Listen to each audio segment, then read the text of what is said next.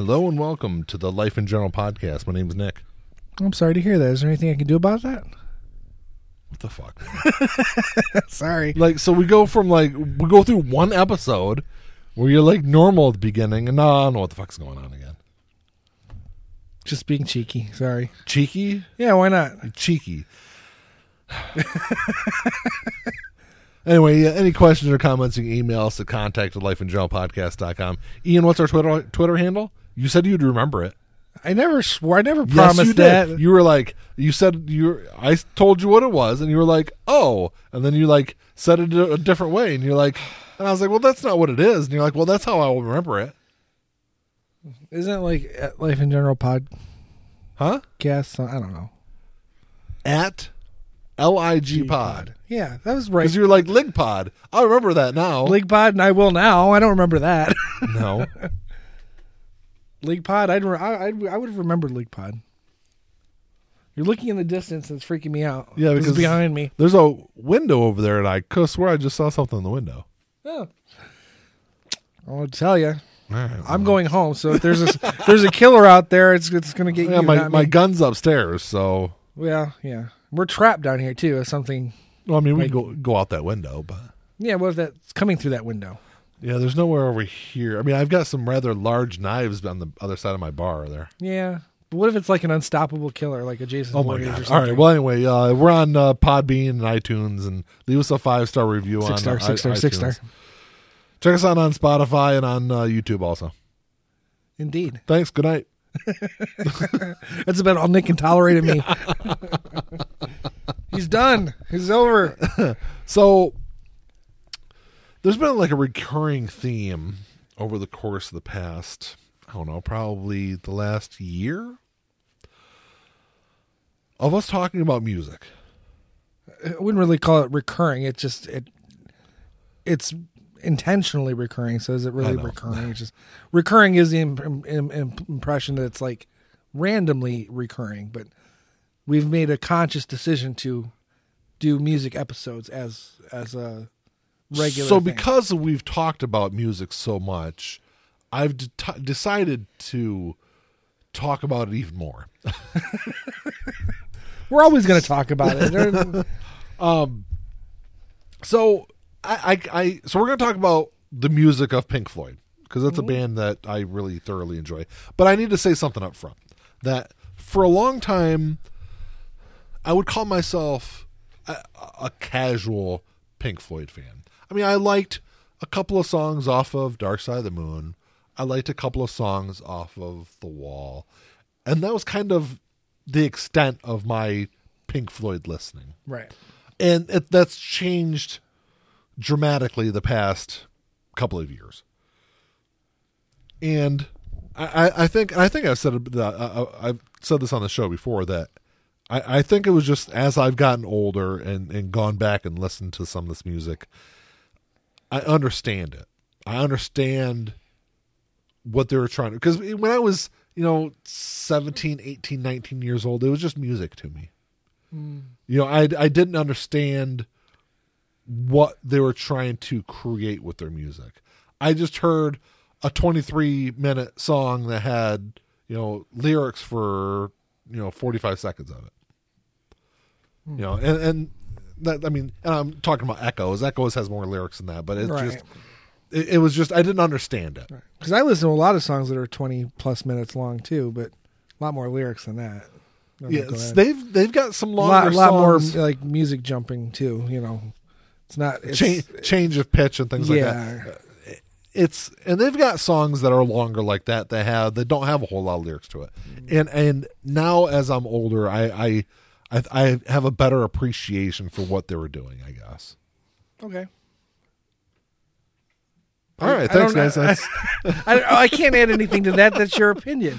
The only thing I can add to that is my opinion, and I would still consider myself that casual listener. Yeah. I've listened to more than just Dark Side and the Wall, but They've got an interesting past, though. And I guess that's They do, that's the other thing. When I was younger, I mean, I knew who Syd Barrett was, and I was like, "Oh, he was this crazy guy that did too much acid and fried crazy and fried his brain." And well, it's not the truth. That's not even close to being the truth. And I've watched a couple of documentaries recently, and when I say recently, within the last couple of months, 2 months, and I think they all kind of overplay Syd's contribution. No, I wouldn't say no, because he had a huge contribution to the band the first 3 years of the band. Well, from 1962 when the band was formed until 1968. But as far as like their output goes, it was really just a couple an years. Album. Yeah, it was an album. But I think they really overplay the drug use, and obviously there was a lot of drug use in Syd's life. But there's a lot of other like big issues. So I kind of go back to... He was schizophrenic, if I'm not mistaken. So he was never diagnosed anything, but I'll kind of go back. So, the band was formed sometime in 1962. Roger Waters, Nick Mason, Rick Wright, they all kind of get together, and they formed a band. The band was named T-Set. I don't know why. It's a very British name for the early 60s. If memory serves, because I watched a documentary on them, and they didn't live the lifestyle so much when they were trying to do the band, but didn't they all come from kind of upper middle class British families? Yes. Yeah. Well, they were definitely middle class, but it was once Syd Barrett kind of came in to the band in like I think it was like mid to late 1962. The band kind of took a different tone musically, and it was definitely they did a lot more. Syd Barrett was heavily influenced by the Beach Boys and that California rock sound. Even though it didn't really come through on their music, that's kind of where he came from. And it was before a concert one time, they found out that there was another band by the name T-Set. So that's where... Two bands actually chose that as their name? Yes. That's odd. So Syd comes across the names of two relatively unknown blues musicians by the name of Pink Anderson and Floyd Council. Mm-hmm. And the names just kind of stuck with him, and that's where the Pink Floyd sound came from. Ultimately, they dropped the and sound and just became Pink Floyd. But they actually, you can even see there's a lot of concert posters from the mid-'60s where there were the Pink Floyd sound. Yeah. And but they were all kind of went to school together. It was an architecture school that they all kind of went to, and but here you have this group of young students, because they're all really young at this time when they put the band together, and whose love of music and playing guitar and kind of just jamming together. It was really an interesting period in time. It was there was really a lot of transition going on in the music scene. Yeah. Through the use of psychedelics and things like that. And they really kind of created this alternative style that wasn't really being played at that time. One could argue that they're only psychedelic to a degree. I mean, even their earlier stuff, there's a blend there. No, but even like before they recorded Piper at the Gates of Dawn, there was the band started out they were doing blues covers and more traditional rock songs, and they were doing like psychedelic covers of them. So, and that was before they even started writing their own music. So they basically like a cover band when they started out, right? Just kind of with their own sound, and like when the band started, when they recorded Piper at the Gates of Dawn, when they recorded Saucer Full of Secrets, it really happened to coincide with the birth of and the explosion of FM radio. Because prior to the late 60s, AM radio, you had like a 3 or 4 minute top track. That was it. If you went over 4 minutes, they weren't playing your song. And whereas this new FM radio, because it was more underground. FM was there was no time restraints. There was a couple of major FM radio stations in New York. They would play the entire side of an album, right? Mm-hmm. And just play the whole thing out. And without those musical boundaries, I think it really helped play into the style that Pink Floyd would become. Right. With more progressive, more elaborate songs. To be fair, they struggled to get any kind of real recognition, according to the documentary I watched, up until the mid 70s. Yeah. It wasn't until like they were kind of an underground band. 65, 66, yeah. But they were still there was a psychedelic scene in the 65, 66, like I said, and it was I'm trying to remember the name of the one documentary that I watched. They kept calling it the UFO Club. It's not the UFO Club. It's the UFO Club, is what it is. Yeah. And so as soon as they started saying that, I'm like, do you even know what the fuck are you talking about? But anyway, I've noticed that with a lot of like I call them the secondhand rock documentaries. Yeah. Where they'll do like an hour on a band that's been around for 50 fucking years. Yeah. And they don't cover anything, and then half their information anything of substance, and half their information is, it's not entirely accurate. So it was. So I don't remember the name of the guy that put this club together, but it was I don't even remember what exactly the building was. I don't remember if it was like some kind of religious building or just like a town hall that he rented the space out on like Friday, Saturday, Sunday, and they called it the UFO Club. And it was Pink Floyd that kind of headlined this club, all weekend. And it was there where they started using, psychedelic colors, and they were kind of the first band to really popularize things like lasers and props during the show. Light shows. Yeah. And they didn't really have lasers back then. But you're right. Lasers didn't come in until early 70s. Right. But Syd would, put different colors on dials and play them over the lighting and kind of have this trippy psychedelic kind of mood going on, right. and that's stuff that would really, really stand out for someone who's tripping on LSD or whatever. As I will admit, as someone who has dabbled in psychedelics in their life, I completely understand that. Right. And as someone who doesn't, that might explain why I have a hard time sometimes really getting into that kind of music. Yeah. Because I don't. I have never dabbled. I never will. I have no interest in dabbling. I'm a very big Pink Floyd fan. I've got 20. I counted yesterday, the day before. I've got 29 of their albums. Right. Well, a lot of them are just duplicates. You get like, I want the original pressing. I want the remastered. I've got this on CD. I've got 4 copies of The Wall, but we'll get to that. Right. But I have a hard time with some of their earlier music because I'm not necessarily a fan. They're like Piper at the Gates of Dawn is a very, very late 60s album. And I like that album a lot, personally. I have a problem. There's a couple of good songs on it. I mean, but some of it, I mean, it's like it's out there. Yeah, definitely. it is out there.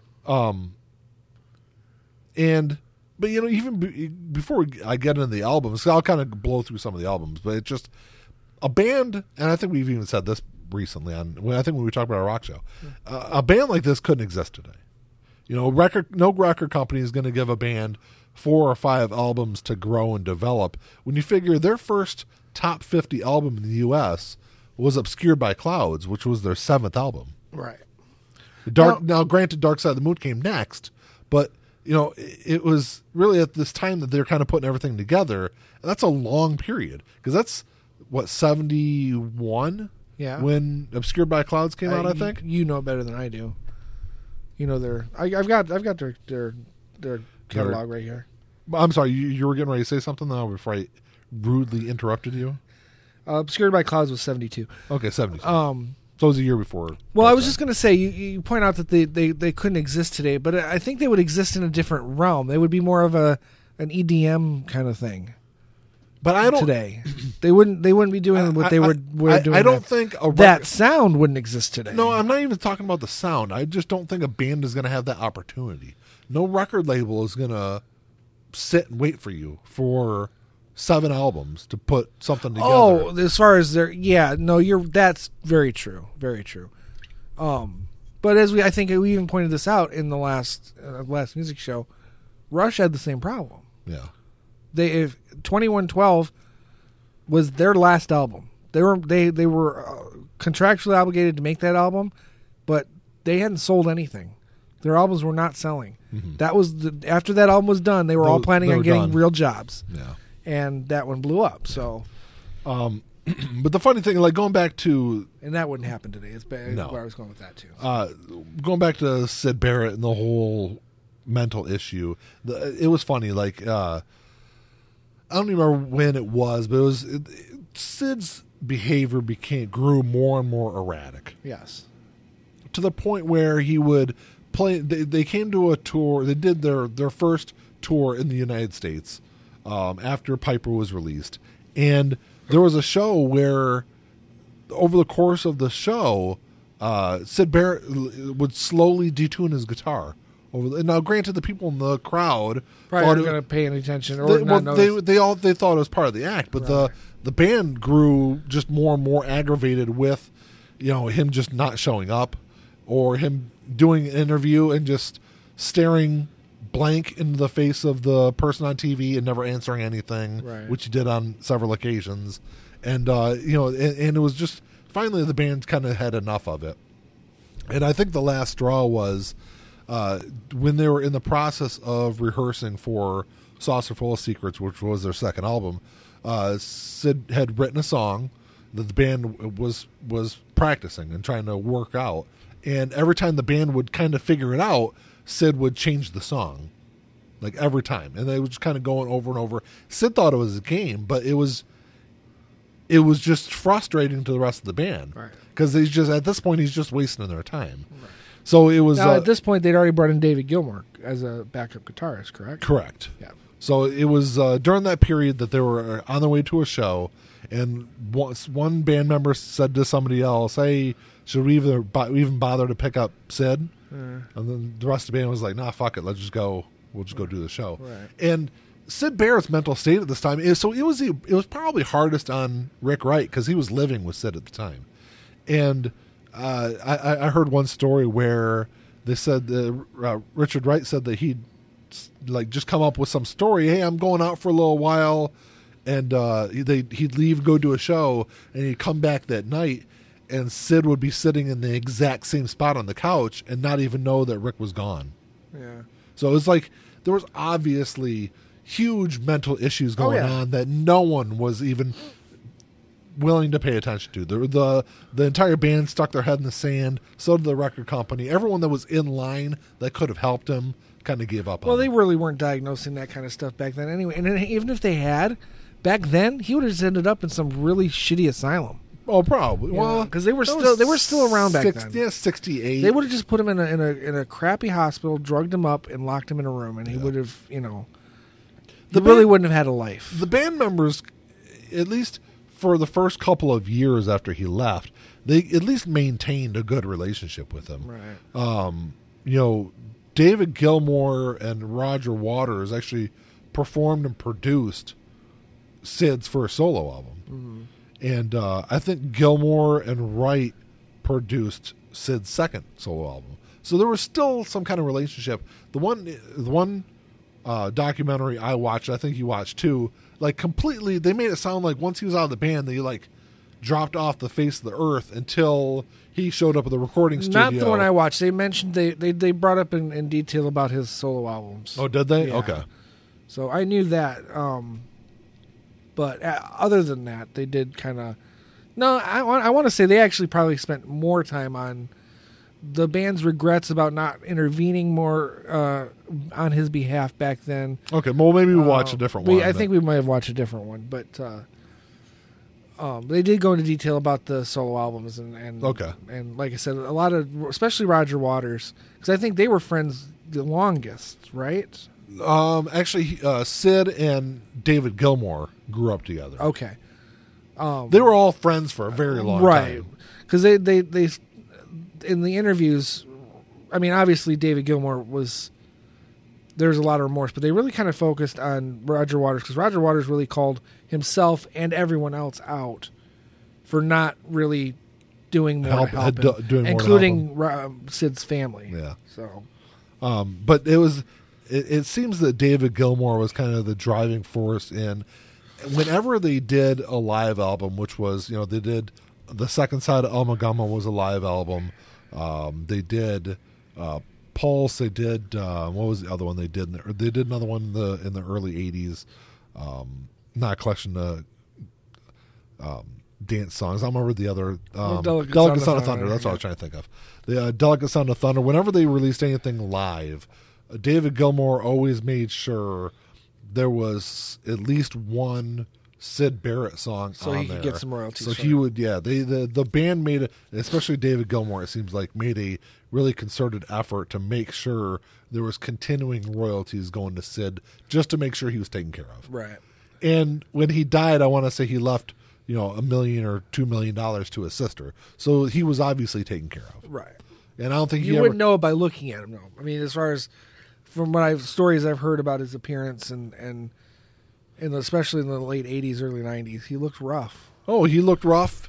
He looked rough in '75 when they were recording "Wish You Were Here." Yeah, he showed up. He famously showed up at the recording studio, and no one even recognized him. Right. And it only been 2 years. I think it was 2 years since his second solo album came out. Right. Yeah, 70. I don't know. So it was like 72, 73, something like that when his second album came out. Uh-huh. So it only been a short period of time, but in a 2-year time span, he changed considerably. Yeah. When he showed up in the recording studio, his head was shaved, even his eyebrows were shaved off. He had gained a lot of weight. Just a very different look from what Syd Barrett looked like. Right. Yeah. I wonder if that had any. Well, probably not, because we'll get to it, but influence on the character of Pink in the movie The Wall. Well, we'll get to that, but the Wall was based more off of Roger Waters' life than anything else. Yeah, but I think the mental breakdown of the character was Syd. Somewhat. And it was also somewhat, I'd say it was 50% Syd and 50% Roger. Did Roger Waters really break down that much at any point in his life? No, but because the character in that movie, the whole concept, crazy. Concept of The Wall was born out of an incident that happened on the very last tour after Animals was released in '77. The concert was in Montreal. It was a big show. There was a guy in the very front row that kept lighting off fireworks.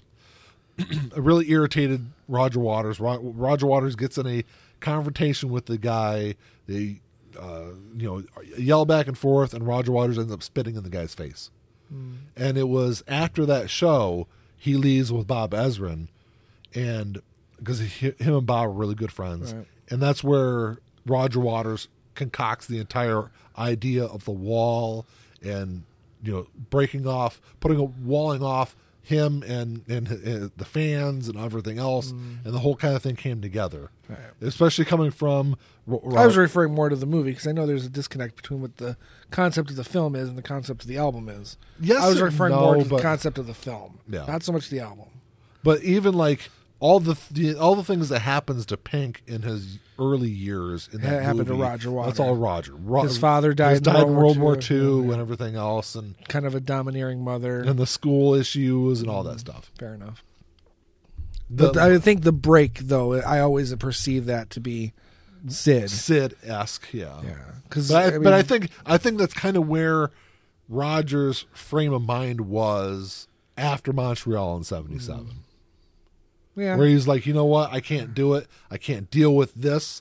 I can't deal with society. I just want to wall it off. And it's just, we'll get to all that because there was a whole concert issue and David Gilmour basically quitting and going and watching the rest of a concert in the sound booth, all sorts of crazy stuff. Wow. Just back to Syd real quick. I heard there were some shows where he would buy a ticket and just show up to shows. As a casual, I'm not. I heard sure stories about that. I don't know if any of it's actually really. It's hard. I mean, you can't. Yeah, I mean, you really couldn't prove it, but fans saying that they saw Syd Barrett just sitting in the audience watching the shows and things like that. But the funny thing is, you say that, but God, could anyone even tell you what Syd Barrett looked like? I can tell you what he looked like as a young man. I couldn't tell you what he looked like as an older man. No. Well, I mean, there's pictures online. I'd say post 75. No, I couldn't identify him. No, but that's why I'm saying. How did fans identify him? Yeah, it depends. That's I mean, there's some diehard fans who know the things about the band that you don't know, and I mean, the same thing with me and Tull. There's things I'm going to see that no one else in the audience will see. Yeah, But anyway, so their first album, The Piper of the Gates of Dawn, was released in August of '67, and in the summer of '67, there wasn't really there wasn't the sound that Piper was. It was, like I said earlier, it's a very psychedelic kind of album. Yes, it is, and it was really kind of groundbreaking at that time. I don't remember how it charted. It charted fairly well. I want to, in UK, obviously not so much in the States. Are you looking it up? I am, because I've got the album right here.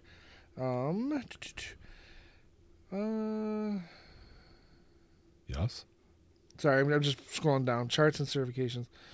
6 in the UK and 131 in the US, which makes sense because, I mean, the UK charts are very different because it's a smaller demographic. Yeah. So, and obviously that kind of music had more of a following. Right.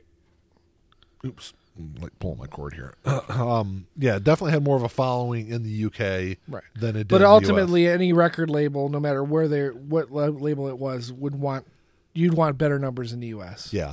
And like I said, I think one of the things that kind of hurt their US numbers was the fact that they abruptly ended their U.S. tour after a couple of shows.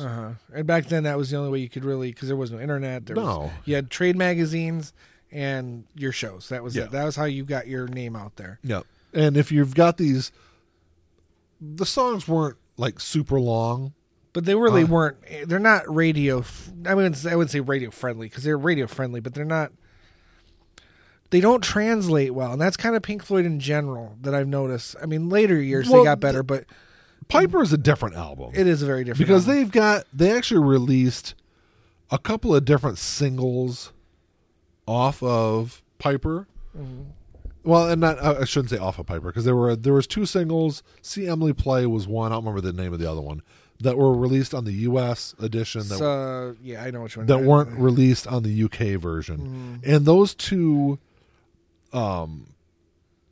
singles did pretty well. Well, they also released "Flaming" and "The Gnome." It says here, singles from them.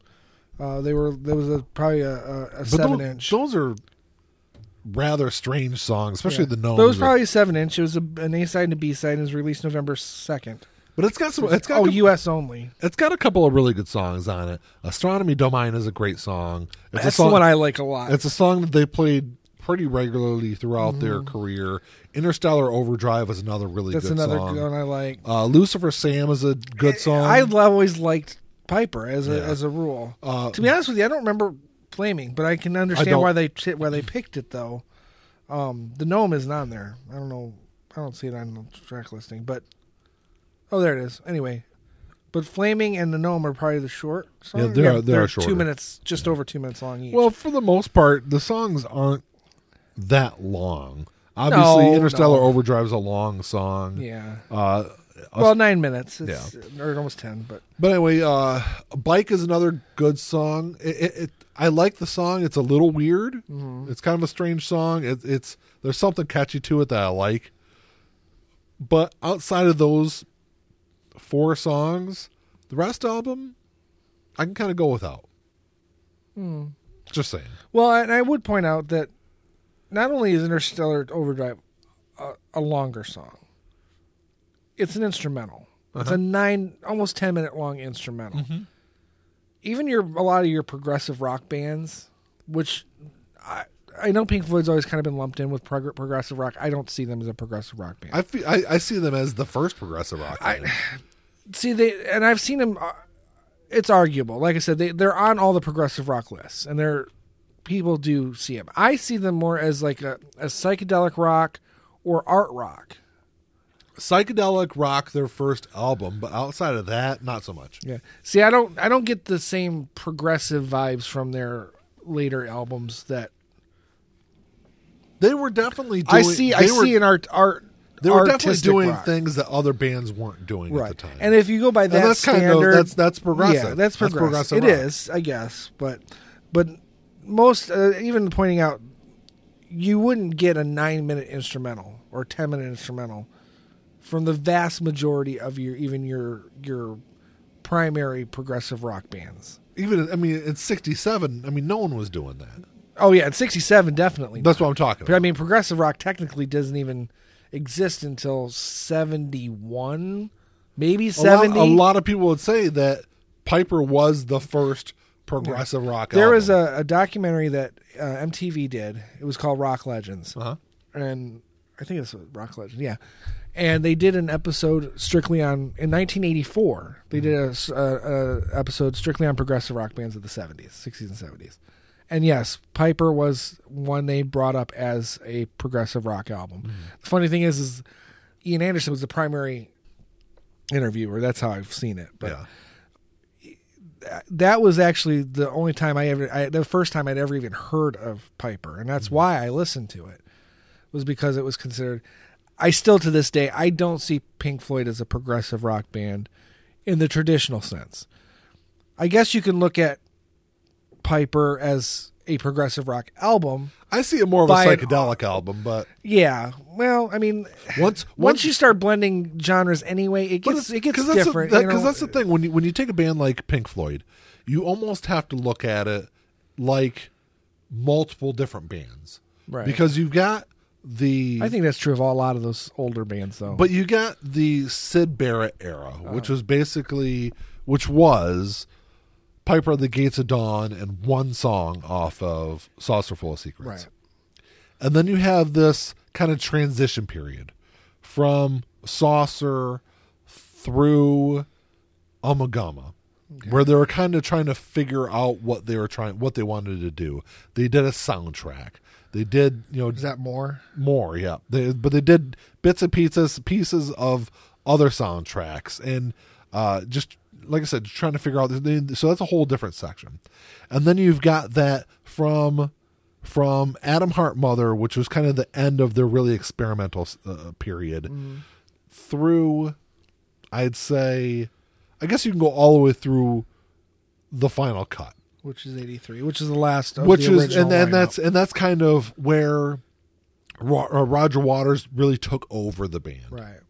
That's a whole nother period because it's a completely different band, basically. Fair enough. Yeah, it's got the same people, but it's a very different style. Like I said, the music came from a different area, and then from Momentary Lapse of Reason through the end of the band. I almost see those as David Gilmour albums, to be honest with you. Almost, yes. Because they are very, very David Gilmour. And to be fair, I relate better to those albums than I do a lot of the earlier Pink Floyd stuff. And up until this past week and a half, I've never even listened to a Roger Waters solo song. Yeah. Which I just did. I listened to his last album. Deja Vu is a really good song. Yeah, that's the one that stood out. It was a good song.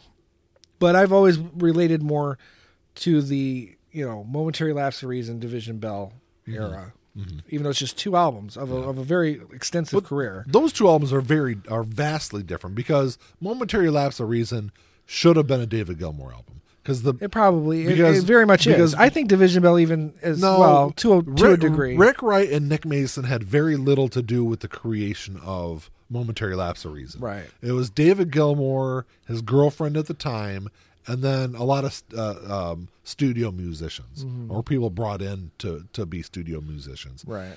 And it wasn't really until Division Bell where Nick Mason and Rick Wright really came back into the fold creatively. Right. And that's why you can still hear that and there's that David Gilmour influence though. That's primary on Momentary Lapse of Reason. Absolutely. But it's overall package wise, Division Bell is a far superior album than Momentary Lapse of Reason. I could argue that, but I would probably agree with you overall. Yeah. It's a much more cohesive album. Yeah. For sure. But anyway, going back to Piper, because I was trying to start at the beginning. The title actually came from chapter 7, actually, of Kenneth Graham's The Wind in the Willows, which I never knew that growing up, but I always thought that was kind of right. Because I've always loved the name, The Piper of the Gates of Dawn. I know. Me too. It's a great name. It is. For an album. It is, absolutely.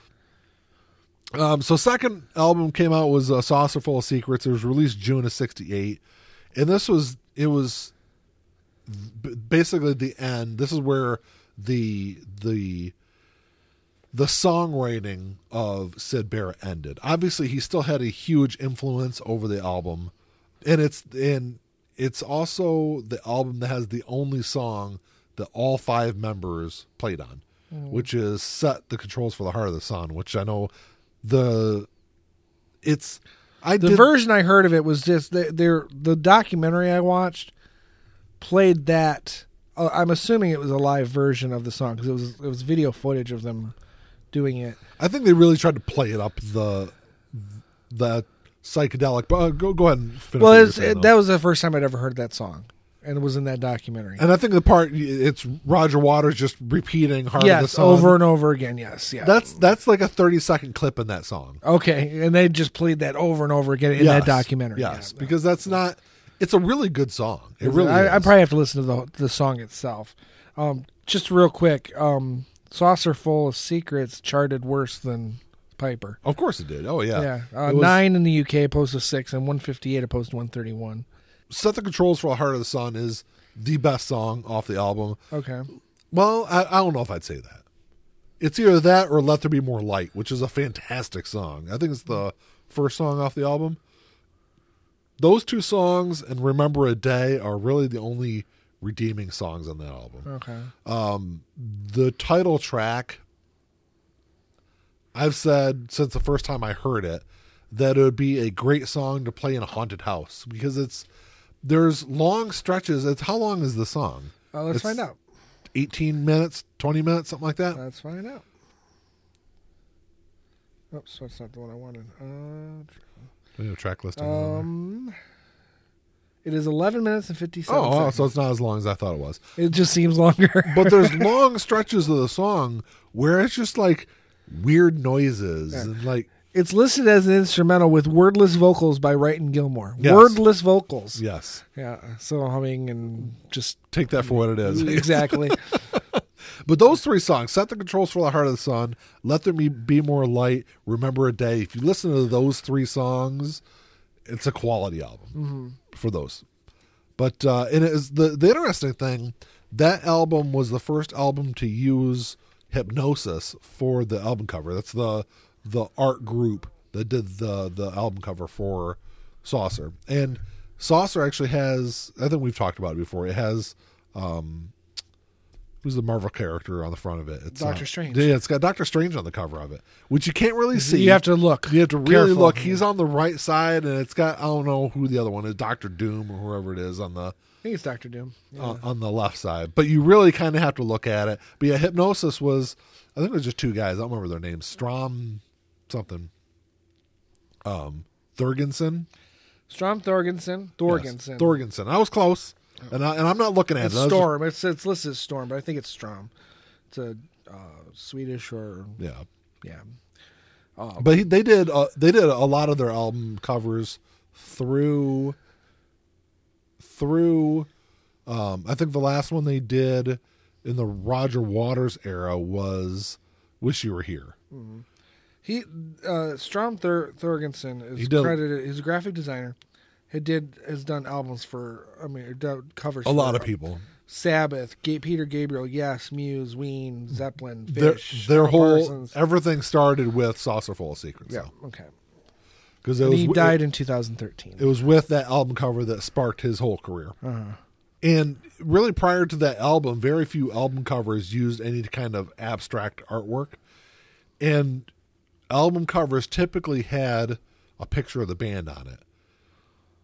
Right, which typically Piper was the only one that had the band members on the cover of the album. Everything else was some kind of abstract kind of artwork. Right, and it was kind of, like I said, it was something that just wasn't done until that period or before that period.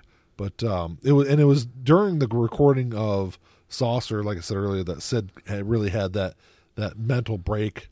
That and it got to the point where he was even violent with girlfriends. There was a lot of other things, like I said, that people just kind of pushed aside. Oh, Syd being Syd, and they just couldn't rely on him anymore. Right. I'm sorry, I'm scrolling through just all the albums that Storm Thorgensen has done. Mm-hmm.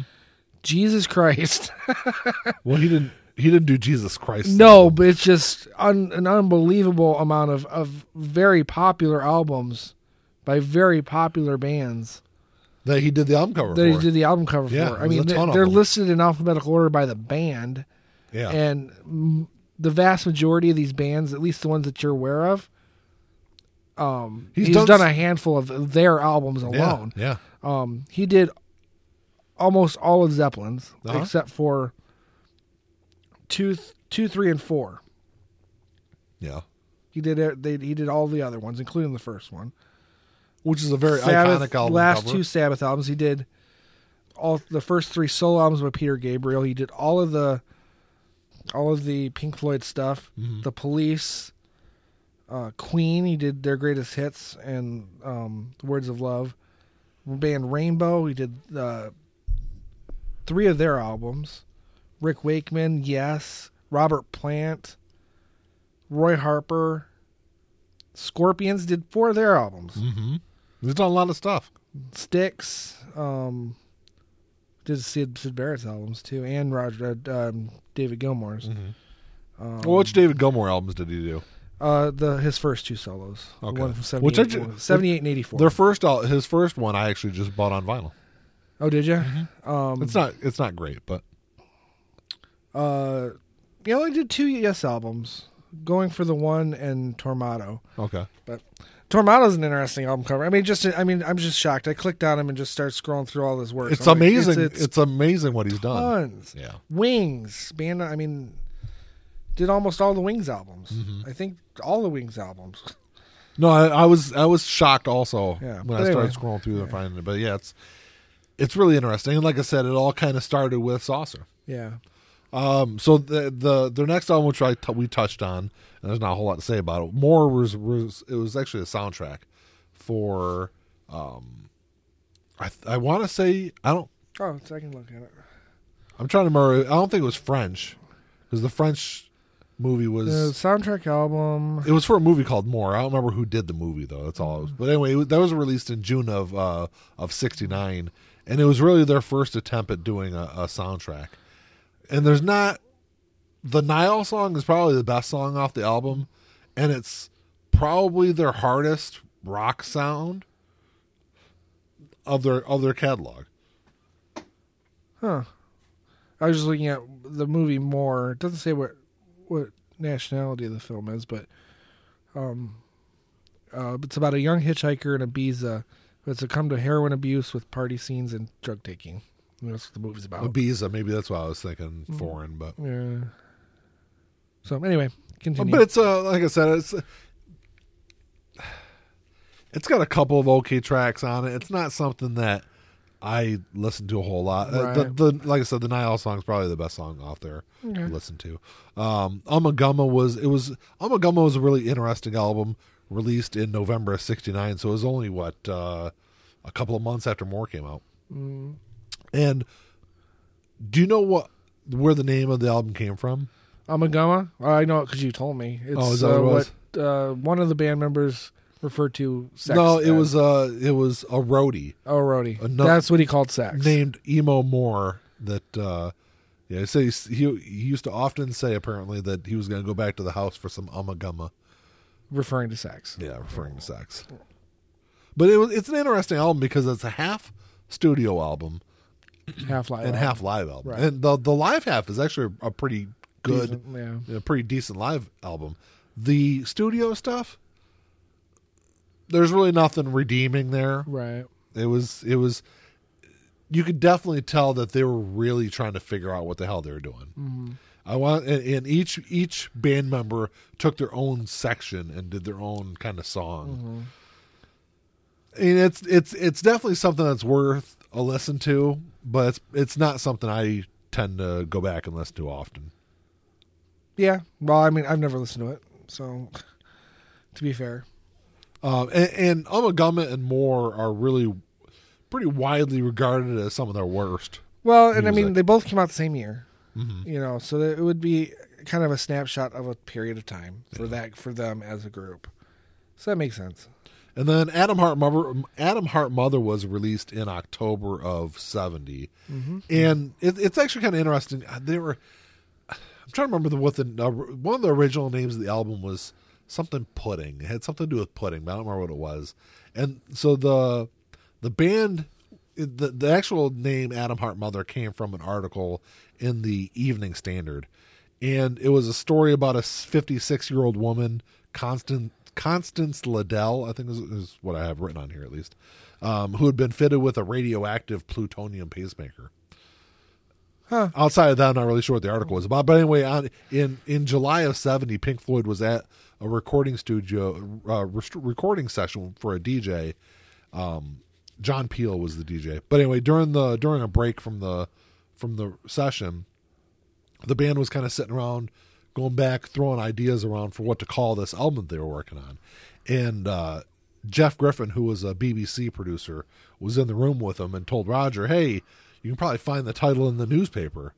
And he looked through there and found, the name of the title of the article was called "Adam Hart Mother Named." Yeah. So that's where he Adam Hart Mother, and kind of stuck with him. So that was I like the title. Yeah. It almost seemed to be a cool name for a band.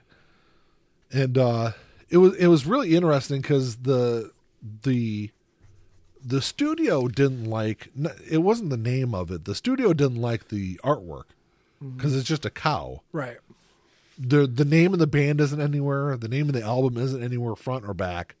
It is what it is. And right. It's now, I think that cow is kind of like an iconic. I look at it, I know it's Pink Floyd. I mean, Yeah. I've always known it as Pink Floyd. But I always look at it and think, Blink-182. Dude Ranch. Yeah. I never thought about it. I wonder if that's kind of the angle there. But I mean, there's their names on the cover of that. Yeah, and that's everything. true. But I don't know. But that's obviously that wouldn't have been the case before that album. Before I was aware of that album. Yeah. But I've always known about that being a Pink Floyd album. The songs "If" and "Fat Old Son," I think, are probably the two best songs off there. "Fat Old Son," it's definitely a more kind of traditional rock, something you would expect from David Gilmour from 1970. Yeah, and David Gilmour. 1970 rock. There's a song on there, "Summer of '68," which is the song is actually about an encounter, and I use encounter in quotes, that Richard Wright had with a groupie. Yeah. You can imagine what that encounter was. But the outtakes from another soundtrack that they were working on, Zabriskie Point, which I guess 3 of their songs actually made it on, but the outtakes from what they were working on, and it kind of evolved into the song "Adam Hart Mother," which I think is 23 minutes long. 23 minutes and 44 seconds. So and it's probably the longest song they have is so far. And maybe the longest they have total. But it's the longest one we've come across so far. It's either that or Echoes. Echoes is pretty close to that also. We'll but anyway, find out. Adam Hart Mother took up the entire first side of the album. Yeah. And there is another long song on here on the second side. Yeah, it's not like super long. It was 13 minutes? 13 minutes, Yeah. Exactly, yeah. But it's in another instrumental, which again, it's not. It's not instrumental. Well, it says instrumental with speech by Alan Stiles. Yes. So that song, which is Alan's Psychedelic Breakfast, is that what it is? Mm-hmm. So that whole song, and David Gilmour is actually quoted as saying that this album is a bunch of weird shit. And that's basically what that song is. That song is a 13-minute track of a man making breakfast and talking. There's no music in it? No, there's no music in it. Then how is it listed with actual writers? They didn't do anything. But he's like, you can hear the sizzle from the pan. He's making breakfast. And what makes it psychedelic? Nothing. It's just, like David Gilmour said, a bunch of weird shit. That's kind of what that track is. Okay. But it's on that album that I feel musically the band really kind of started finding itself. Yeah. And you could definitely see them finally moving on from the Syd Barrett era to what the band would become. And you definitely saw that in Metal, which was released in November 71. I think it is outside of the top 4, outside of the big 4 albums, outside of Dark Side of the Moon, Wish You Were Here, Animals, and Wall, Metal is hands down the best album outside of those. Uh-huh. Echoes and Fearless are 2 of the best songs they ever recorded. And Echoes is actually shorter than How long is that goes? It's 23:31 opposed to 23:44. Yeah, I knew it was long. It's the entire second side of the album. Yep. But Fearless is a fantastic song. One of These Days is also a really fantastic song. Definitely, those three songs are definitely the best of that album. And like I said, this album was definitely a turning point. They had really kind of gotten away from all that psychedelic stuff, all the really like crazy outlandish stuff, Alan's Psychedelic Breakfast that was on Adam Hart Mother, right. And they'd really, you could see them moving towards what was going to be, and they at this point they had already started working on what would become Dark Side of the Moon. Mm-hmm. In 72, because they released Metal in November of 71. June of 72, they released Obscured by Clouds, which was their second attempt at making a full soundtrack album. This is the French song, the French movie I was trying to think of. The French movie was, I'm terrible with this shit, Laval. It's Vallee, Laval, by Barbette Schroeder. Is that how you say it? I kind of got lost with what we're talking about. I'm talking about Obscured by Clouds. Oh, yeah. Okay. I'll tell you here in a second. That's what I've got written down here. But anyway.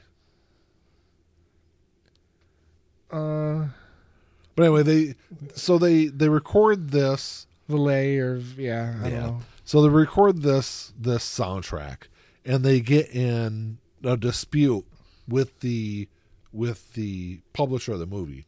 And they're like, you know what, screw it. We're just going to release it as their own album. Right. So they renamed it Obscured by Clouds and released it. Mm. And this is, they had, like I said, when they were working on, after the metal, the tour from After Metal, and while they were doing Obscured by Clouds is when they started recording, and not recording, but working on a project that they called Eclipse that would end up being Dark Side. Dark Side of the Moon, right. On Obscured by Clouds is still a pretty decent album. Mudmen is a good song. I was going to say, I don't know any of these songs. I've never. What's Oh the Deal is also a really great song. Those are probably the two best songs in that album. Right. It's, and of course, it's definitely a departure from what they were doing on Metal. Probably because it was a soundtrack, so the songs are definitely a lot shorter, a lot more concise. None of the like long, drawn out kind of songs. And then, of course, you get into Dark Side of the Moon, which was released in March 73, ended up being the greatest selling album for a very long time until Thriller came out. 10 years. And it spent an incredible 741 weeks, which is a little over 14 years on the Billboard Top 100. Yep. Mm-hmm. Which is probably... And I don't get that. I mean, it's a good album, but I just don't get that.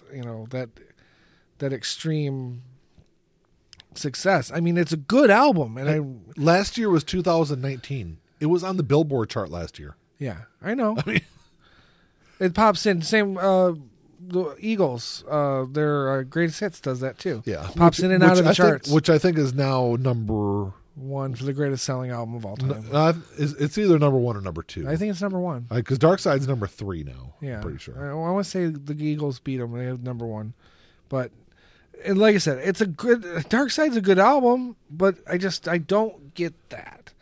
There's songs on there, they're good, but they're not blowing my mind so much to the extent that I think, I don't get it. And I don't have to get it. I like the album, I like the songs on it. I don't have to understand the popularity or the success of it. I think Time is one of the best songs ever recorded. I would never go that far. I would definitely go that. It's not the best, but it's definitely fucking up there. It's an incredible song. See, you can't really quantify that. That's an opinion. Of course, because it's different to everyone. Yeah, absolutely. But Dark Side of the Moon, there's not a bad song on the album at all. Obviously, Money is a song that's way overplayed. Yeah, but like I said, it's definitely not even the best song on the album. No, it's probably 4th. I think Time, Us and Them. I like Us and Them a lot. And Brain Damage are the top. Breathe. Breathe is probably another one. So yeah, I mean, Money's a good. Maybe it's because of how overplayed it is. Is why you don't like it. It's not that I don't like it, because like I said, there's not a bad song on the album. Right. No, I get it. It's my same problem I have with Aqualung. Yeah.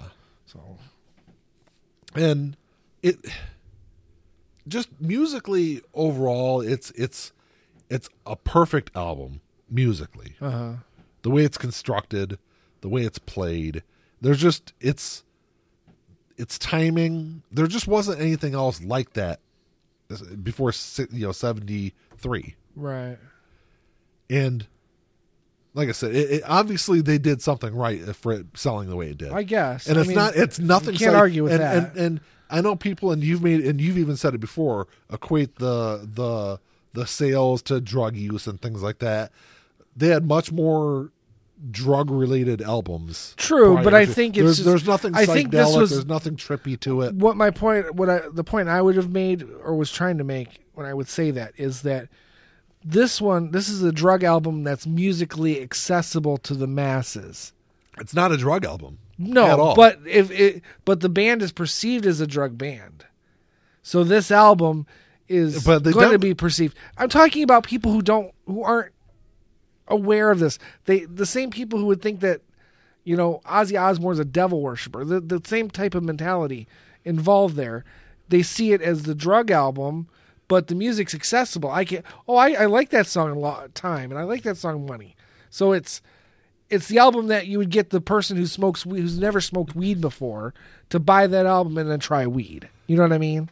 And Dark Side of the Moon was really their first attempt at a concept album. Yeah. I don't know. I don't know what the concept is. Each song on the album focuses on a different aspect of life.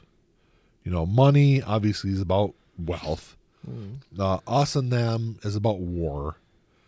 Time is about squandered existence. Great Gig in the Sky is about death. So just a different aspect of life. And it's like I looking back on it, I don't really consider it a concept album. Not like obviously Wish You Were Here, Animals for sure, and The Wall for sure. Right. I think those three albums were progressively. It's an early attempt at a concept album. Yeah, we'll say okay. But Wish You Were Here is there's definitely a concept to that, and Wish You Were Here released in September of '75. It's their most popular album. I'm sorry, not their most popular. Their second most popular album, behind Dark Side of the Moon, obviously. And really, Wish You Were Here is more popular than The Wall. The Wall is the highest selling double album of all time. But as far as popularity goes, I think Wish You Were Here is more popular. See, I would think that if you mentioned it, just walk up to a random stranger and you say, name me two albums by The Wall, by Pink Floyd. They're going to do Dark Side, they're going to do The Wall. Yeah, because I don't think Wish You Were Here would come up in the list by just the casual person. You and me, maybe Wish You Were Here, I'd say, but Shine On You Crazy Diamond was a song that would pop up, and if you... I would think the name title a song track, that's not on The Wall or I would think Wish You Were Here would be... Yeah, maybe, because it still gets a lot of radio play. It still but, does. But Shine On You Crazy Diamond is a very popular song. Oh, of course. And Shine On You Crazy Diamond 1 through 5 is better than the 6 through 9. Fair enough. But anyway, there's not a bad song. Every song on that album is an incredible song. Right. And I think Wish You Were Here is obviously the best song off that album. It's probably their most played song off that album. And the concept behind that album was just, for the most part, greed of the music and record industry. Mm-hmm. The song Have a Cigar, which is a really good song. It's the only Pink Floyd song not sung by a member of the band. It's actually sung by Roy Harper. Yep. And there's different stories of why that is. One of the stories goes that, because obviously it was written by Roger Waters. Roger Waters has a very strong dislike for the people that run the music industry. Mm. And the name of the song, there's actually a line in the song. The song is loosely based on real life. Okay. It was that they had gone in, met with a record producer, and going back and forth, and the record producer's like, hey, have a cigar, we're gonna make lots of money. And later in the conversation, the record producer's like, hey, by the way, which one's Pink?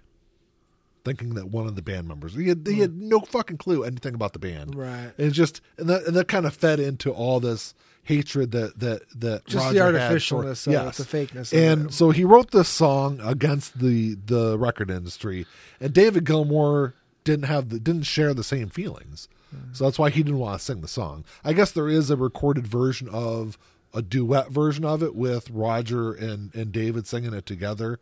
But Roy Harper was in the studio next door recording an album, and it was over there talking one day, and he actually just sang the song. And but Roy Harper, it's meant for him being the record executive, singing to or talking to the band.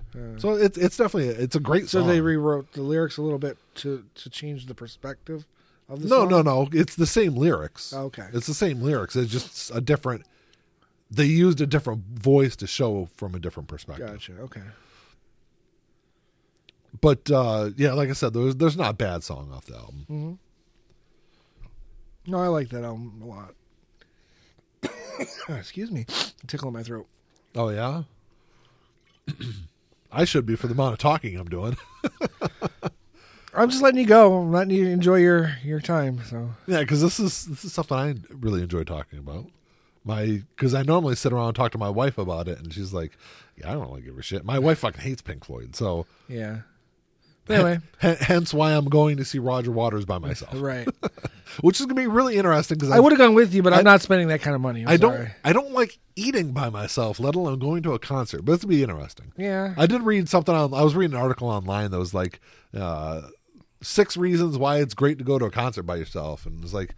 One of them was talking about, if you feel like out of place, he goes like, well, most people don't even know you're not there by yourself. And it's like, they were like, well, if somebody notices, just say you're there from a local paper, covering the concert or whatever. So I don't know. I never thought of it. I've gone to a concert by myself before. Yeah. I went and saw Ross Root at Hill Auditorium in Ann Arbor. Okay. This is pretty sweet though, because I'm gonna be 20 rows from the stage. So I was in the front row for that show, so I could have pulled off the whole I'm here writing a review of the band. I could have pulled that off, but I didn't care. I enjoyed. I was there to enjoy myself.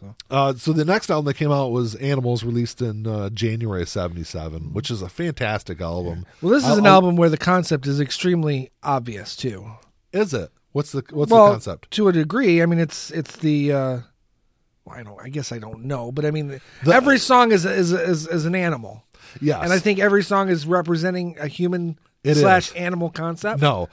Each song is representing an individual that's in power running England at the time. Okay. Well, I knew there was some animal to human ratio There's speculation on 3 of them. He mentions White House in one. I don't remember the person's first. I think it's a female. I don't remember their first name, but I know their last name is White House, obviously. So that's a pretty obvious one. There was Mary Whitehouse. She was a Christian fundamentalist who tried to get basically all music and movies banned off of TV. Everything was that in the UK or it was in the UK. So maybe that's what it is. Then They made a movie about her called Filth.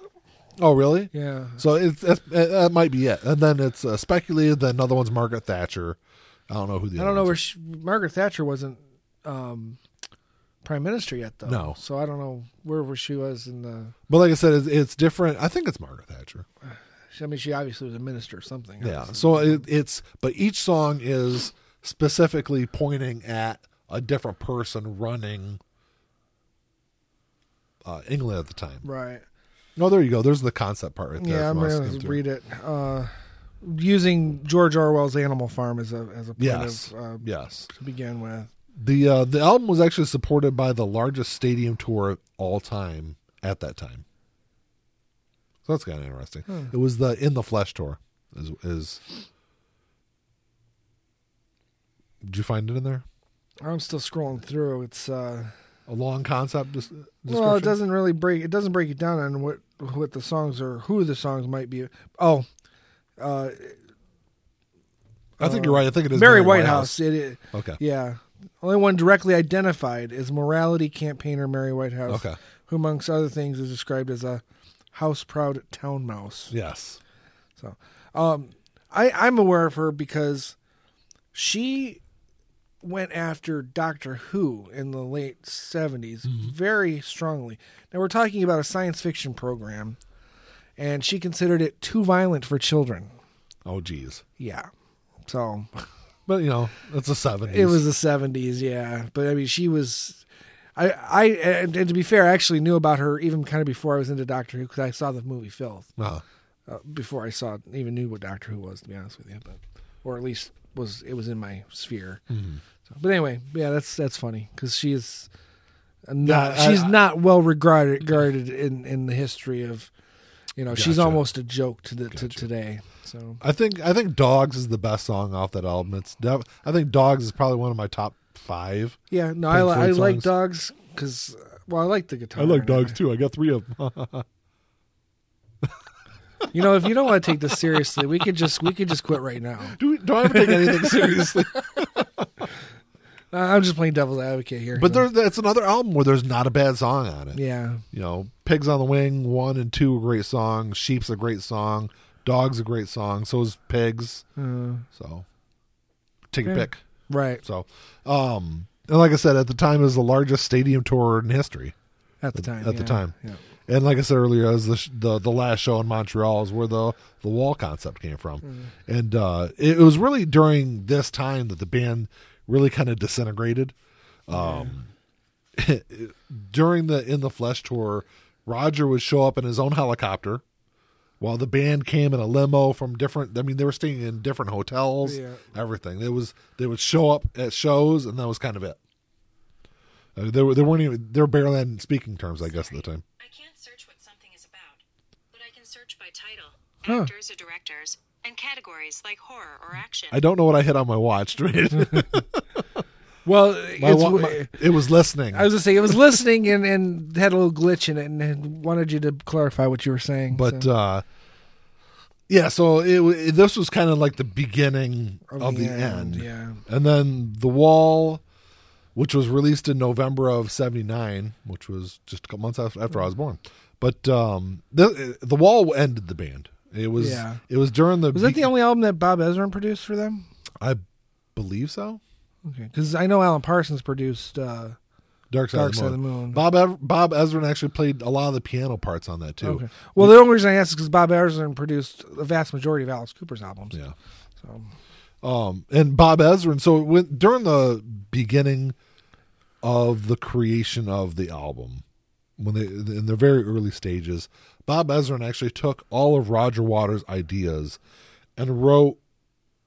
It wasn't a script, but like a 30-page story. Treatment kind of thing. Yeah, no. To kind of keep the whole concept together. Because it's a massive idea. And he was just kind of keeping... I figured if you put everything on paper, it would help kind of the creative process. And early on, the band... And I think Roger Waters takes a lot of the blame for it. But David Gilmour and Nick Mason had equal hands to play in it, was the firing of Richard Wright. Mm-hmm. And at this point, Richard Wright had substance abuse issues. He'd gone through divorce, and at this point wasn't a functional member of the band. He was no longer involved in the creative process. He wasn't contributing. Correct. So, he was there in the beginning. He was fired by Roger Waters, and Bob Ezrin ended up playing a lot of his parts on the album. And then they end up hiring or bringing Rick Wright back for the tour, which it was an abbreviated tour anyway for the production size of it. I want to say they had shows in New York, L.A., and like one other area. I don't remember if it was in Florida or where it was. But anyway, they had a very limited touring schedule. So Rick Wright came on as like a session musician for the tour, right? Which I guess he said he was the only one that made money on the tour because of production. Because they paid him as a session musician. That makes sense. But and it was really kind of Roger Waters' overbearing kind of creative process that kind of led to a lot of the tension on the band. I can see that because Roger Waters, by all accounts, seems like a very focused, I guess is maybe the best way to say it, person. And David Gilmour and Nick Mason are kind of like polar opposites. They're the kind I can see that. Very kind of very laid back, and back they just want to come in and do their thing. And Nick Mason came in and recorded almost all of his tracks early on in the process. And so there were some of the songs on the album he didn't even play drums on because Roger Waters felt that Nick wasn't capable of playing those drum parts. There's really not. I don't think there's anything overly complex about the drum parts. I don't think so either. And I think that kind of all played into this. Right. They were kind of coming in separately and recording their own parts and then being done with it. And like I said, it's the highest grossing double album of all time. And it seemed like pulling teeth putting this whole damn album together. Mm-hmm. But the finished product is phenomenal. I think it's definitely one of their best. I would put it, like if I had to rank them, it would probably be, for me, their third best album. Well, it's the one that I'm most familiar with, obviously, because going back, for better or worse, and I'm sure my dad listens to our show, but he had a bootleg copy of The Wall, the movie, and I watched that a bunch of times when I was probably not old enough to be watching that. I mean, I was like 4, 5, or 6, and I remember seeing that movie a bunch of times at that age, at that early of an age. So my familiarity with it obviously started with the movie, and then of course went to the album. So I know The Wall quite well as a work because of that, because it goes back a long time. Yeah. So, I don't know. The ones that's an album I can probably like give you like top whatever songs. Hey You, I love Hey You. That's the one song I can listen to over and over again. Run Like Hell, love it. Comfortably Numb, love it. Run Like Hell is generally the song they end their shows with. At least they used to when they toured as a band. Yeah. I love, and those are songs. I was going to say that might be the song that I could see the drumming be a little bit more complex, but not even really. No. But still, I don't think so. I like the vocals in the song. I think Comfortably Numb is probably the best song on the album. Right. Like the second guitar solo on Comfortably Numb, I think, is one of the best guitar solos in rock. Again, can't quantify that, but I mean, David Gilmour has a very distinct guitar playing style. And from what I understand, it's hard. The session musicians that Roger Waters has brought in over the years for tours have had a very hard time even coming close to replicating his sound. Right. So I mean, it's when you hear a guitar solo, a David Gilmour guitar solo, you can pick it out of a hat. You know, right. you know exactly where. Well, where it comes good from. guitarists have a signature, I think, but the vast majority. The song "Comfortably Numb" seems to be like where the biggest riff comes from between David and Roger. Okay. Because David wanted a darker, heavier guitar sound, and Roger felt that it didn't fit with the overall album. Because Roger's writing the lyrics, but David's kind of putting in his guitar sound. He's adding music. I mean, he's listed as a co-writer on several songs, and Empty Spaces he wrote alone. From looks like, well, obviously not the lyrics, but and if you go back, no, it doesn't even specify the lyrics. He wrote. Well, I'm sorry, I didn't mean to interrupt. No, you're fine. You're fine. So, but if you go back and listen to David's like live recordings of Comfortably Numb, you get a better sense of what he wanted the song to sound like. Right. And the live version of Comfortably Numb off of Pulse is fantastic. It's probably the best that song has ever sounded. Okay. And I'm sorry, I was my vision isn't very good. It's not Empty Spaces, Young Lust and Goodbye Blue Skies, which actually Goodbye Blue Skies is a fantastic song. And song. Young Lust is too. It's another one that's kind of a stands out in my memory, because when that's playing in the film is when all that writing is going on in the film, and I don't, even to this day, I don't remember what the writing was all about. It's probably been, how old am I? 40? Yeah. So it's probably been 25 years since I've seen the movie. It's been a long time since I watched it too. But like I said, I remember watching it when I was very young, 3, 4, 5 years old. Mm-hmm. So my memories go back that far. Probably the very first time I ever saw a woman naked, too, because that woman gets topless in that scene. Yeah. And like I said, I was watching that when I was a little kid, and I turned out all right. One of My Turns is another great song off that album, but Yeah. But that was it. That's kind of all I had about The Wall. It's a fantastic album, obviously, and I have the movie. I just haven't watched it. Yeah. There's actually a couple songs I'm seeing on this that I don't remember listening to. Like what? Vera? Oh, Vera's a fantastic. Vera's actually about a real person. Okay. Vera was a woman during World War II. She was a singer. She was a really popular singer during World War II. Because there's the recurring theme of war and his father dying in the war plays on throughout the album. Right, obviously. So that's why you've got Vera, and then what's the next song? Bring the Boys Back Home. Is that what? Yep, bring the boys back home. Yeah, those songs kind of bleed into one. Oh, I mean, the whole album. The bleeds. whole album bleeds, and even like Happiest Days of Our Lives, which is right between the two, Another Brick in the Wall. I'm sure if I heard it, I would remember it because it's just a musical interlude. But I don't. Yeah, but I don't really remember it. Vera Lynn was a real person. Okay, that's what that song's about. Gotcha. I just don't remember that. I just don't remember the song. Yeah, Vera's a good song. Like, there's not. For a long time, I really felt like The Wall was an overrated album. Well, I feel that way about the band as a whole, but I would say I'm slightly more forgiving of it than I used to be. Yeah. But when you go through, and The Wall is one of those albums where it's really hard to just sit and pick and choose songs. Well, you can't. You have to listen to the whole thing.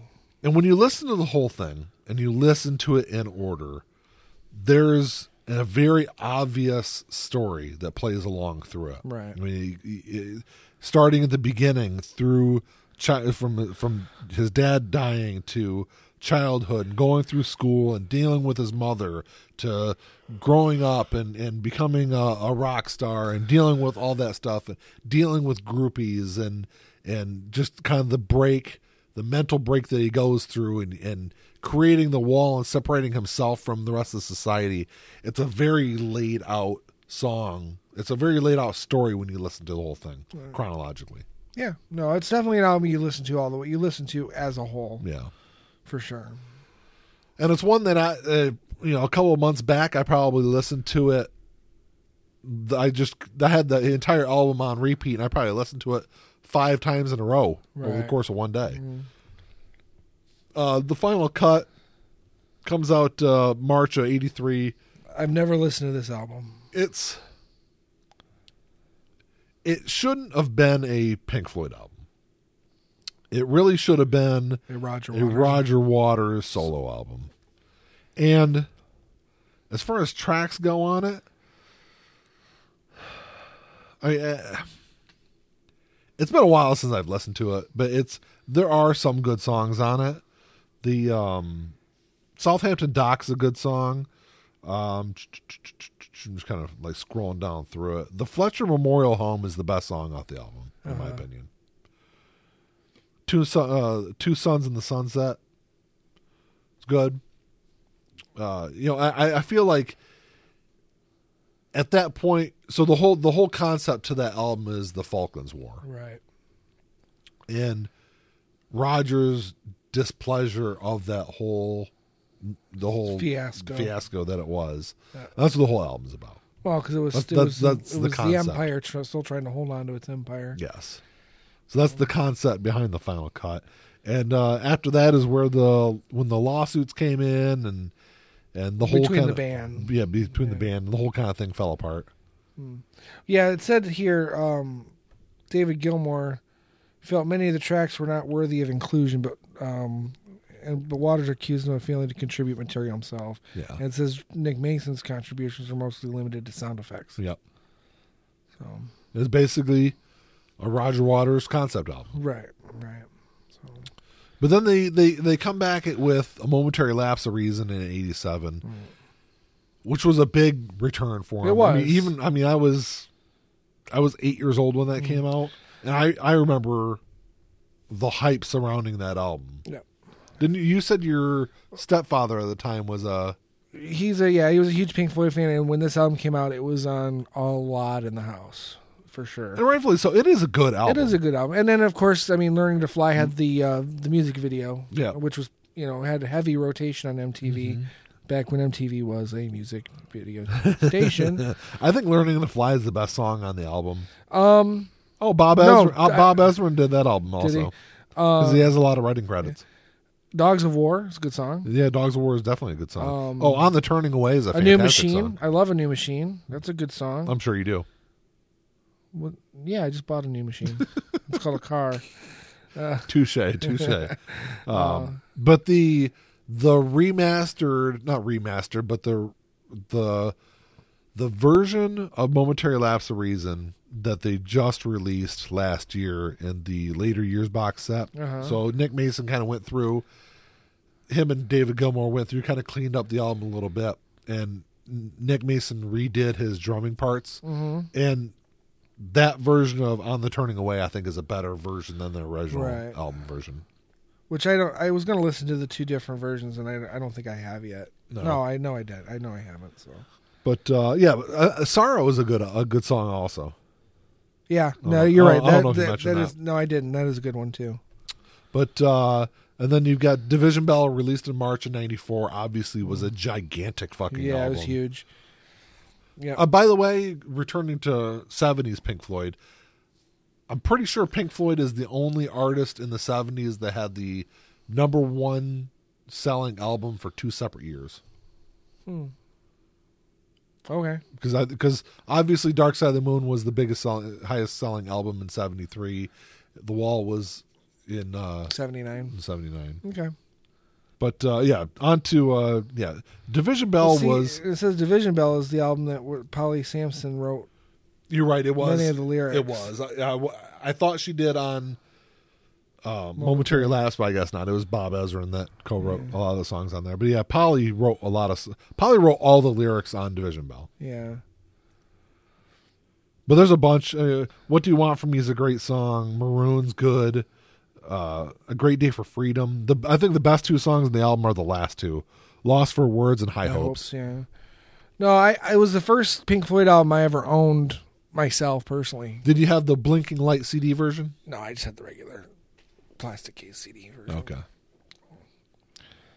Because you can still buy the ones with the. Because I remember them being in the store. I do. I remember that too. No, the batteries are replaceable. So yeah, the version I had was just the regular plastic CD case version. But yeah, it was the first Pink Floyd album I ever owned, ever, and yeah, that album was huge that year. I remember news articles. It was on, Look at it this way. So the major music charts in the world: UK, Australia, Austria, Canada, France, Germany, New Zealand, the Netherlands, Switzerland, and the US. Out of all of Pink Floyd's albums, do you know the only album that was #1 in all those? Was it Division Bell? It was Division Bell. Yeah. This is the only one that was #1 in all of them. The Wall was close. The Wall was #1 in everything but the UK. It was #3. Huh. It was a little judgmental of British society maybe, to a degree. Maybe. Yeah, Division Bell was #1 all across the board. But and I feel like I said earlier, I think Division Bell is a far superior album than what Momentary Lapse was, just because it had more inclusion from the other band members. So it was more along the lines of how they recorded, say, Metal, Atom Heart Mother, right, with full incorporation musically from the entire band. Yeah. And then Endless River, which was their last album released after Rick Wright died. So Division Bell was supposed to be a double album.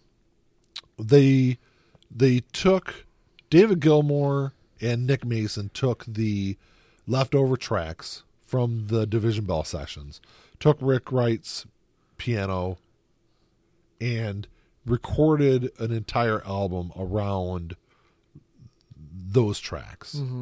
And that's what the Endless River ended up being. The Endless River was released November of 2014, 20 years after Division Bell was released. And it was an album kind of to celebrate Rick Wright's life and what Rick Wright meant to Pink Floyd. Because even though he wasn't the biggest, most recognized person, Rick Wright was kind of the heartbeat of what Pink Floyd was throughout its most popular years. Right. And so Endless River is more ambient, more ambient music. I don't like the term ambient. It's softer, more. It's all instrumental except for the last track on the album, which is the last track on the album is actually a really good track. Louder Than Words. Yeah. And and it was a single too. Oh, was it? Mm-hmm. And that's the other thing.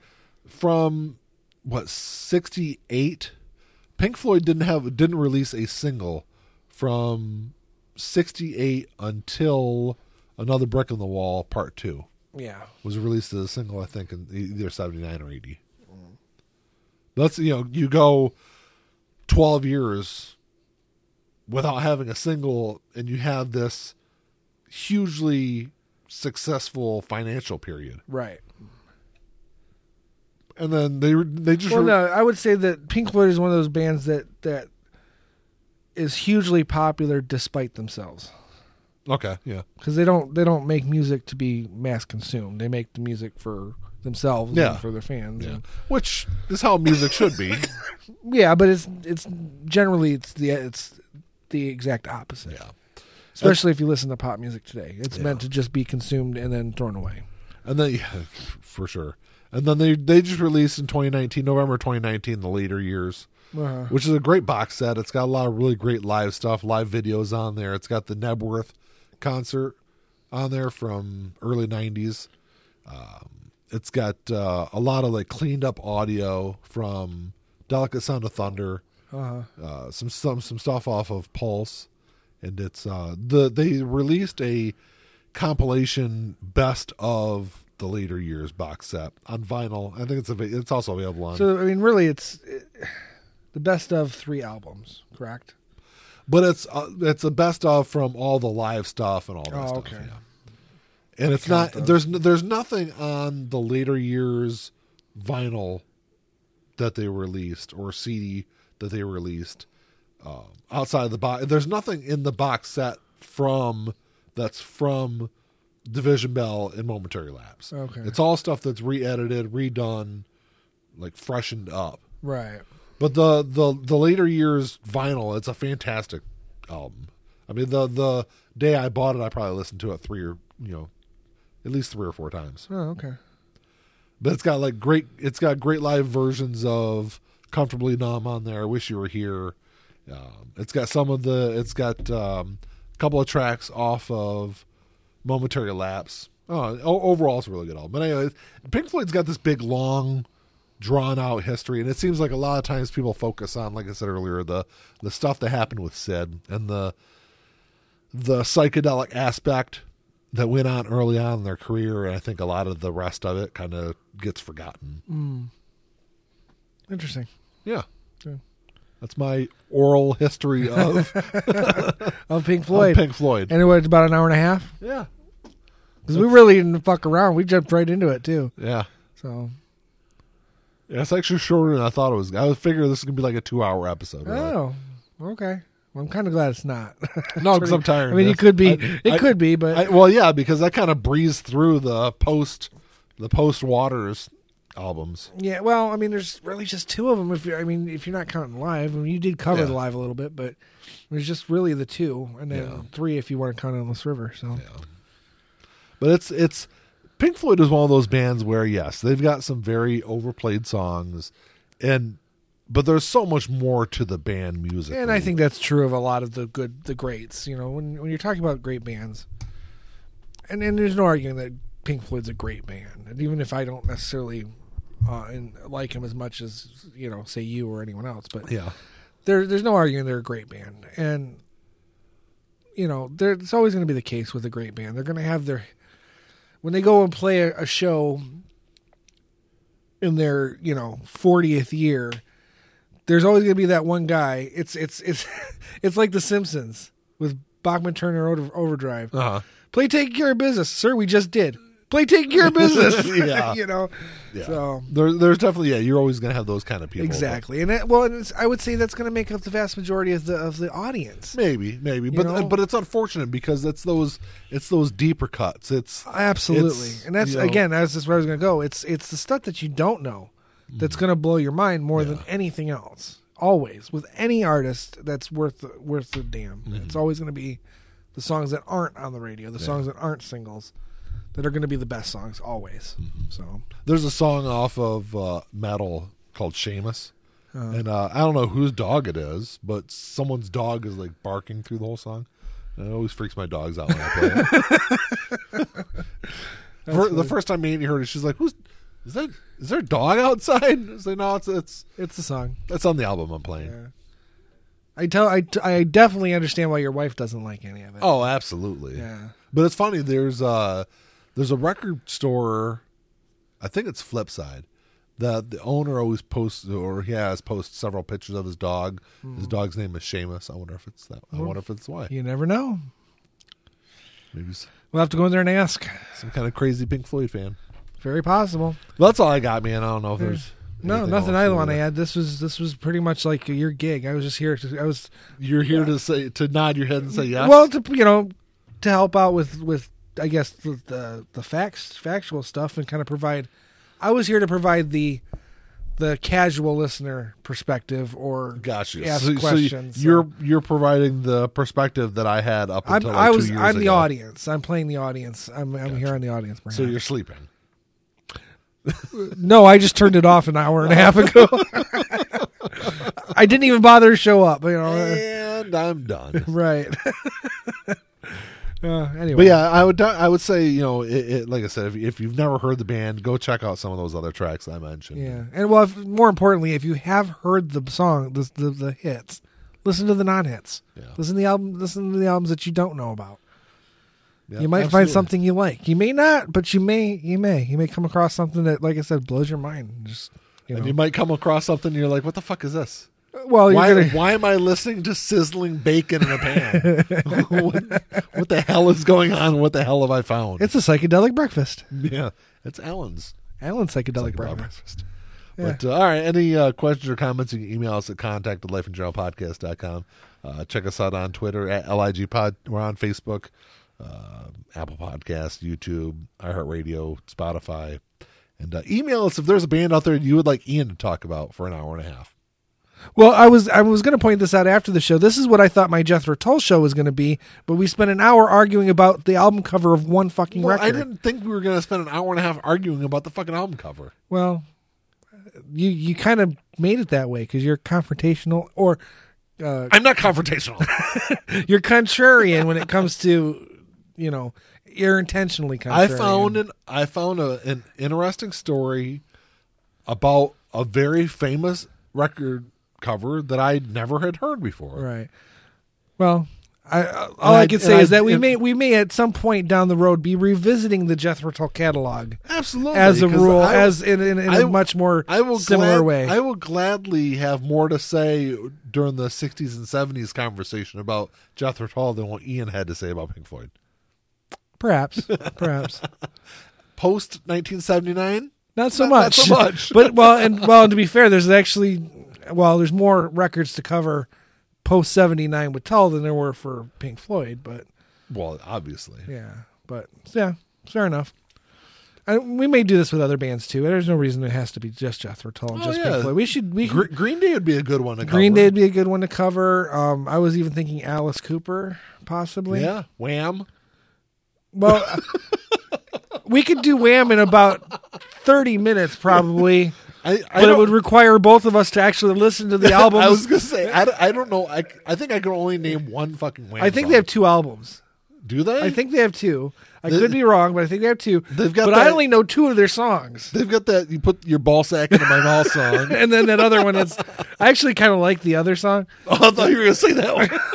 Well, that's not the name of the song. You put your ball sack into my mouth. That's not the song. But that's all I hear when I hear that song. That's a David Spade joke, by the way. But that's all I hear when I hear that song, by the way. That's all I hear also. What is the other one? It's the Jitterbug song, and then... No, I didn't like. I'd say 2 good songs. I like that one song, but no, it was that. It's kind of like a... I'm sorry that I mentioned Wham. Well, now I have to know. So it's... I was like, oh, what's one band that only Wake has Me Up like... Before You Go is the Ball Sack in Your Mouth song. Yeah, oh, that's right. And what's the name of that? You put your ball sack into my mouth. That is... What's the name of that fucking song? I don't know. It's Wham. Yeah, I know it's Wham. I don't know. What's another really bad band? Menudo. I couldn't name you a single Menudo song. I don't know, but they had some like ballad song that was okay. Oh, okay. Back in the Sure. day. It was played way overplayed, but you know. Okay. But Wake Me Up Before You Go is the Ball Sack in Your Mouth song. And if you don't know what that is, look up that David Spade joke. Yeah, I think it's stand up. He was talking about how he never knew his favorite bands growing up were gay. Or members of the band were gay. Yeah. Yes. He was like, he mentions Wham and Queen. Yes. Yeah. I wouldn't say Wham was when he was growing up though, but well, that's his bit. So yeah, I'm just saying. Because I mean, he was already at SNL by the mid '80s. I think Wham broke up in the mid '80s. Pretty close. Wham broke up in like the early '80s because that was before George Michael's solo career. Right, but I'm not an expert on Wham, so I'm not an expert on George Michael either.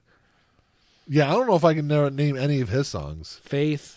That's the only one I know. And what's the other? No, there was that other one. That was his first solo album, wasn't it? I want to say that was like 85 or 86. There was 2 songs that came out off of whatever solo album that was. That had Faith was the one single, and then another single because the videos were very similar. But I don't remember the name of the other song. It was slightly more. I don't know. George Michael had 5 solo albums. Faith came out in October of '87. Okay, that sounds about right. I Want Your Sex. No, that's the one. Oh, maybe that was the other one. Faith, Father Figure. Yeah, I don't remember that. Monkey. I remember that one. Those are all the ones I remember. I just remember. I don't think it was David Spade. It might have been David Spade. But when George Michael came out as gay, it might have been. I don't know if it was at the Weekend Update. And it was, doing like a news report. Mm-hmm. George Michael has come out as gay. When asked why he hadn't come out sooner, his response was because everyone already knew. So, that's hilarious. Yeah. I don't know. I think that's enough. We spent way more time on Wham than I ever want to spend on Wham ever again. Right there. That was Wham. That was enough Wham for me. All right. Well, until next time. Talk to y'all later. Peace.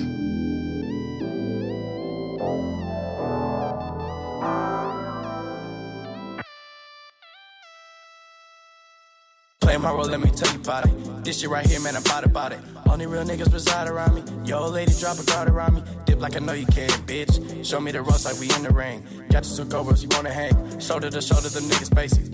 You know I won't lie. You know that I ain't for that fuck shit. You niggas alright, but I'm way better and she love it. Know that y'all sick as fuck. Here go this tissue, bruh. We taking the dub, hoping you get you some. This hit like a pick me up. She taking my drugs. Know they see the sign. That's some dollar signs. Know they sick as fuck. Know they sick as fuck. Tell them get well soon. Tell them get well soon. Know you sick as fuck. Get well soon. Oh shit. Watch out, you the god, Billy. Oh shit. Right now, and I'm smiling in your face, bitch. With a gold smile, you should probably make placement to your eye. Niggas sick as fuck. Standing with niggas who down for that party. Who down for some bitches who showing their bodies.